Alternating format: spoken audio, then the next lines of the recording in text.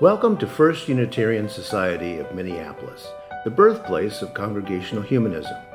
We carry on that tradition of free thought today, dedicated to promoting a free search for truth, meaning, and justice. Our web address is firstunitarian.org. I'm David Breeden, Senior Minister. Welcome.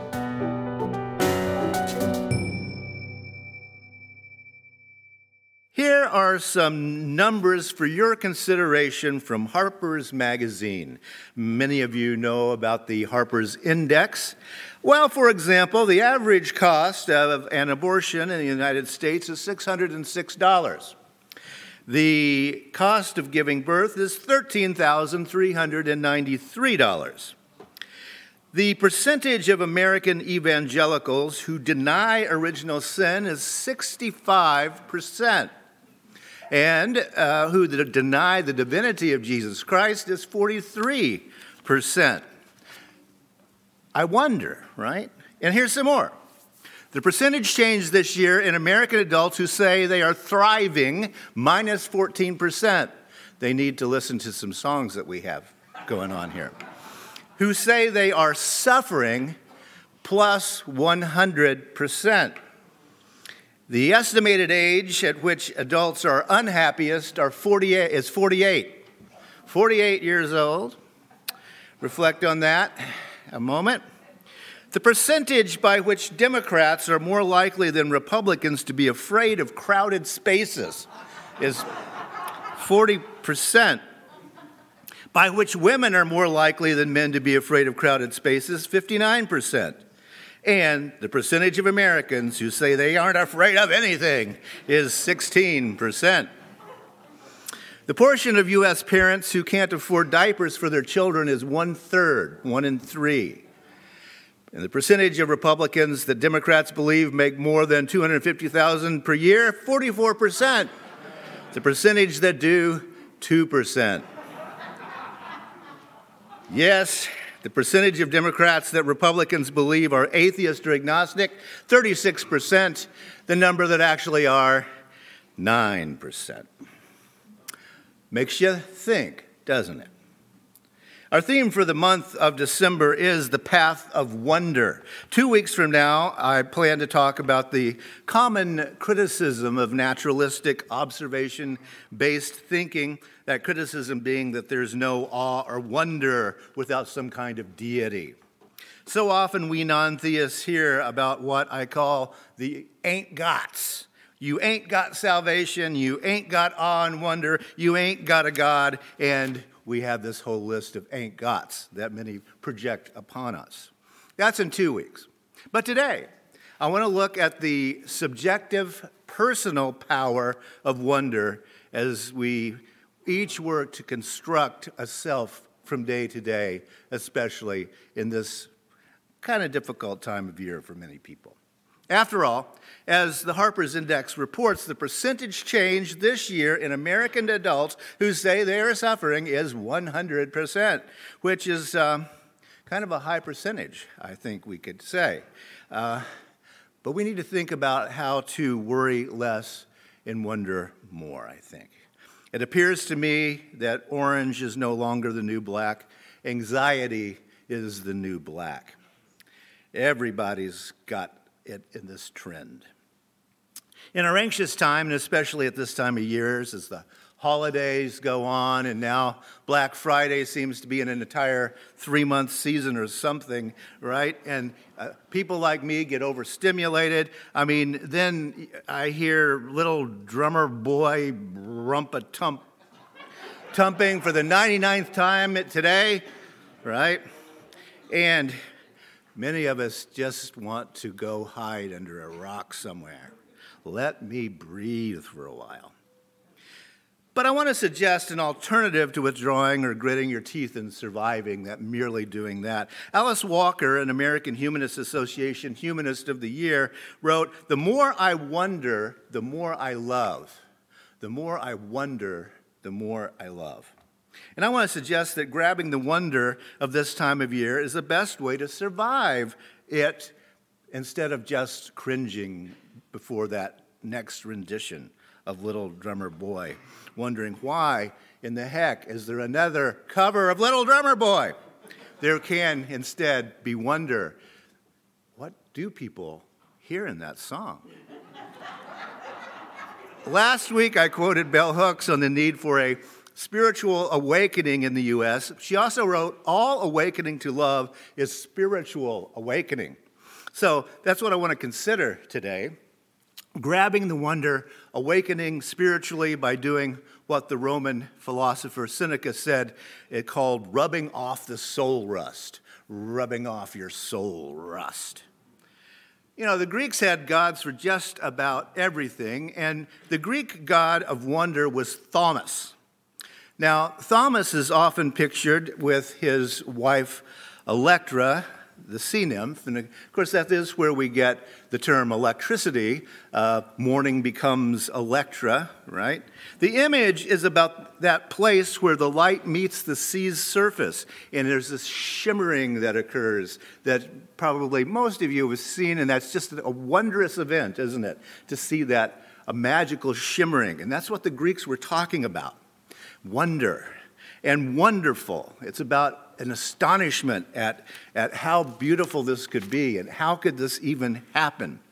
And, by the way, Cindy, one of the children of Thaumas and Electra was Iris, the god of the rainbow. The rest were harpies, so they were a little less pleasant than Iris was. You know, it's a dysfunctional family life in some way. One of the wonders of humanity is that we've been anatomically as we are for roughly 200,000 years. But the oldest cave paintings and the carved objects we call the Venus of this or that, wherever it happens to be found, those are roughly 50,000 years old. So what was humanity doing for 150,000 years before we got around to creating visual images or musical instruments? Were they singing a cappella all the time? Maybe. I don't know. The oldest musical instrument, as you might expect, are resonant stones. You can make one yourself. And also, of course, flutes made from animal bones. At least that's what they have found so far in terms of musical instruments. Were those carved Venuses considered sacred? Was painting in the caves a religious activity? That's a good question. As I discussed last Sunday, the concept we call religion was not separated from other aspects of human life for most people, for most of human history. Religion, rather, was something that people did. It was ritualized activities, it was modes of thinking and feeling, but it was integrated into everyday life. You didn't just do it on Sunday morning. Notice how the things we tend to think of in terms of religion or spirituality tend to be those things that people no doubt have long wondered about. You know, are there any gods? What would gods be doing if there are some gods? Where did the cosmos come from? What's the pattern of the stars? What are they doing up there? Do they tell us something? Why do people suffer? Why do people die? Do the dead go to another plane of existence? What are our obligations to our fellow human beings, to other animals? What are our obligations to nature itself? These are the sort of questions people, I suspect, have always asked. I wonder why 65% of American evangelicals deny original sin. I thought that the born in sin but saved from hell through the sacrifice of Jesus was the central evangelical story of Christianity. I wonder, why is that changing? I wonder why 43% of American evangelicals deny the divinity of Jesus. I thought that was a Unitarian thing, right? But yet, we've got 43% of evangelicals. What's up? I have to wonder. Maybe it's that ex-evangelical hashtag that's going around nowadays. We often use the terms wonder and awe together as a phrase. Awe and wonder, it comes slipping off the tongue. But I think we do need to differentiate between those two a little bit. I think there's a little bit of fear of something in the idea of awe. It's large, something's big and unknown and maybe potentially dangerous out there. Whereas with wonder, we're invited into contemplation, aren't we? I wonder, that's interesting. Temples and cathedrals are big and awe-inspiring and make you look up. That's awe, right? The Niagara Falls, Grand Canyon, really big stuff. That's awe.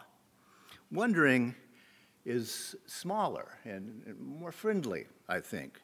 For example, the numbers I shared from the Harper's Index aren't designed to rock your world. Rather, they make us go, I didn't know that. I wonder where they got that number.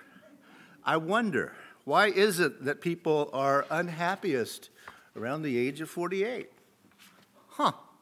I wonder, why are Democrats 40% more likely than Republicans to be afraid of crowded spaces? I wonder, where did they get those numbers? Does that stat reveal a character trait that makes people more liberal? Is that how that works? I wonder. I don't know, but it's something to think about. Human engagement in science and architecture, the arts, religion, has always been an exploration in wonder and in awe. And I think that wonder is probably our most creative emotion. Now, you may have read about the protests against censorship that are going on in China at the moment. One part of that protest that I find absolutely wondrous is that people are showing up with blank signs, you see in the picture there. That's the kind of thing that the wondering human imagination can create. If you're going to censor everything I do, by golly, I'm going to show up with a blank protest sign. It's creative, it's subversive, and it's memorable, because the human mind is a wondrous thing. How about the marshmallow challenge? Have you ever tried that? 15 pieces of spaghetti, uncooked, I quickly add, 15 marshmallows, and then you have 18 minutes to build the tallest tower possible. Have you tried that one? Think about it for a moment, and then wonder which group of people can do that best, the fastest. And, not surprising, architects and engineers are the number one group that are able to do that. Who comes in second? Poets, teachers, musicians, physicians, lawyers? Nope. Kindergartners. Sure, right? Architects and engineers, they've studied how structures work. They have already invested some wonder in how that all works. But kindergartners? Because they have no idea how structures work, actually. So they just wonder about it. And they keep messing around. They don't get frustrated and give up or quit. They just keep wondering. We human beings are problem-solving animals, and it's because we wonder and then we discover. But in day-to-day life, we can forget the wonder. You know, we go into the blah, blah, blah, same old cliche, and suddenly I get surly and curmudgeonly about it because I got all this self-talk going on in my head about how dull some things are or how nerve-wracking things are. That's why the book Zen Mind, Beginner's Mind by Shunryu Suzuki is still one of the best books on Zen Buddhism. If you haven't read it or listened to it as a book on tape, do so. I would strongly recommend it. It's really the best introduction to Zen Buddhism. And the most famous quote in there is, "In the beginner's mind, there are many possibilities, but in the expert's, there are few." In the beginner's mind, there are many possibilities, but in the expert's, there are few. That's the wonder that we're talking about. Famous quote, "It's about stereotyping less and wondering more. It's about accessing your inner kindergartner." And then I have another quote for you from the book. "When you do something, You should do it with your whole body and mind. Again, think about kindergartners, right? You should be concentrated on what you do. You should do it completely, like a good bonfire. You should not be a smoky fire. You should burn yourself completely. If you do not burn yourself completely, a trace of yourself will be left in what you do, end quote. And by that he means ego, which is the thing that Zen Buddhists want to get out of our lives. Because that's what we learn, isn't it? We learn to be an expert in something. And then we learn to pretend to be an expert in a lot of other things, right? Because we never want to really feel like we're incompetent or we don't know how to do something. Now, as some of you know, I'm a fan of the business guru Seth Godin because he really doesn't talk about business very much. He talks about spiritual things a lot. And here's something that he does in his presentations. You can participate or not, but he comes out and he asks people, he says, hold up your hand. And people hold up their hand. All right. Then he says, hold it up higher. And that's his point. We hold back. We have learned to not give 100% because we're afraid of being asked for more than 100%. And so we save something back from ourselves. It's unconscious. You don't think about it. You've simply had that hammered into you by the culture itself. We're often fronting in anxiety about someone coming along and asking something of us that we don't know the answer to or we don't know how to do, something that we're not an expert at. And so we learn to front and to hold back. You know, it's the hokey pokey thing, right? You put your whole self in, you take your whole self out. But we learn to pretend to put our whole self in, but we're not doing that. Which goes back to Alice Walker's point. The more I wonder, the more I love. More.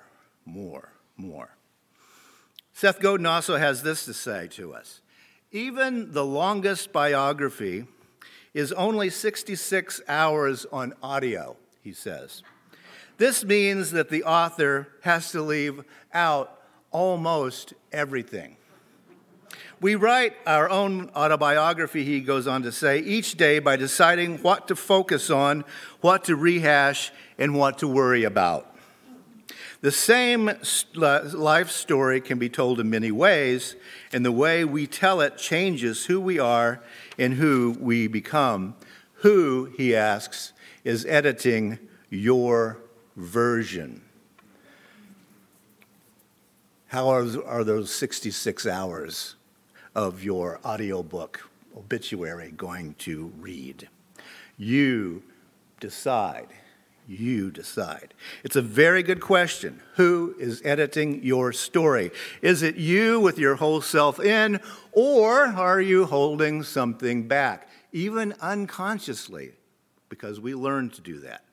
Are you and I grabbing the wonder, or are we sheepishly leaving behind the last piece there because we just can't bring ourselves to be that big in life? Remember that stat. 100% of surveyed Americans expressed anxiety. That's a convincing majority. I wonder what we can do about that anxiousness. And I think that Suzuki was right about that. Quote, you should not be a smoky fire. Get out there and be a bonfire. Burn yourself completely, as he phrases it. As Alice Walker phrased it, the more I wonder, the more I love. Humanity is where we are today because people for 200,000 years have said, I wonder, I wonder, I wonder. But let's be sure we go with Alice Walker's second point there as well. The more we wonder, the more we love. Because, let's face it, you want meaning, you want purpose, then I've got an answer for you for meaning and purpose. Wonder and love.